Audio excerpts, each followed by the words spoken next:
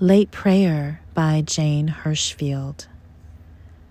Tenderness does not choose its own uses. It goes out to everything equally, circling rabbit and hawk. Look in the iron bucket, a single nail, a single ruby, all the heavens and hells. They rattle in the heart and make one sound.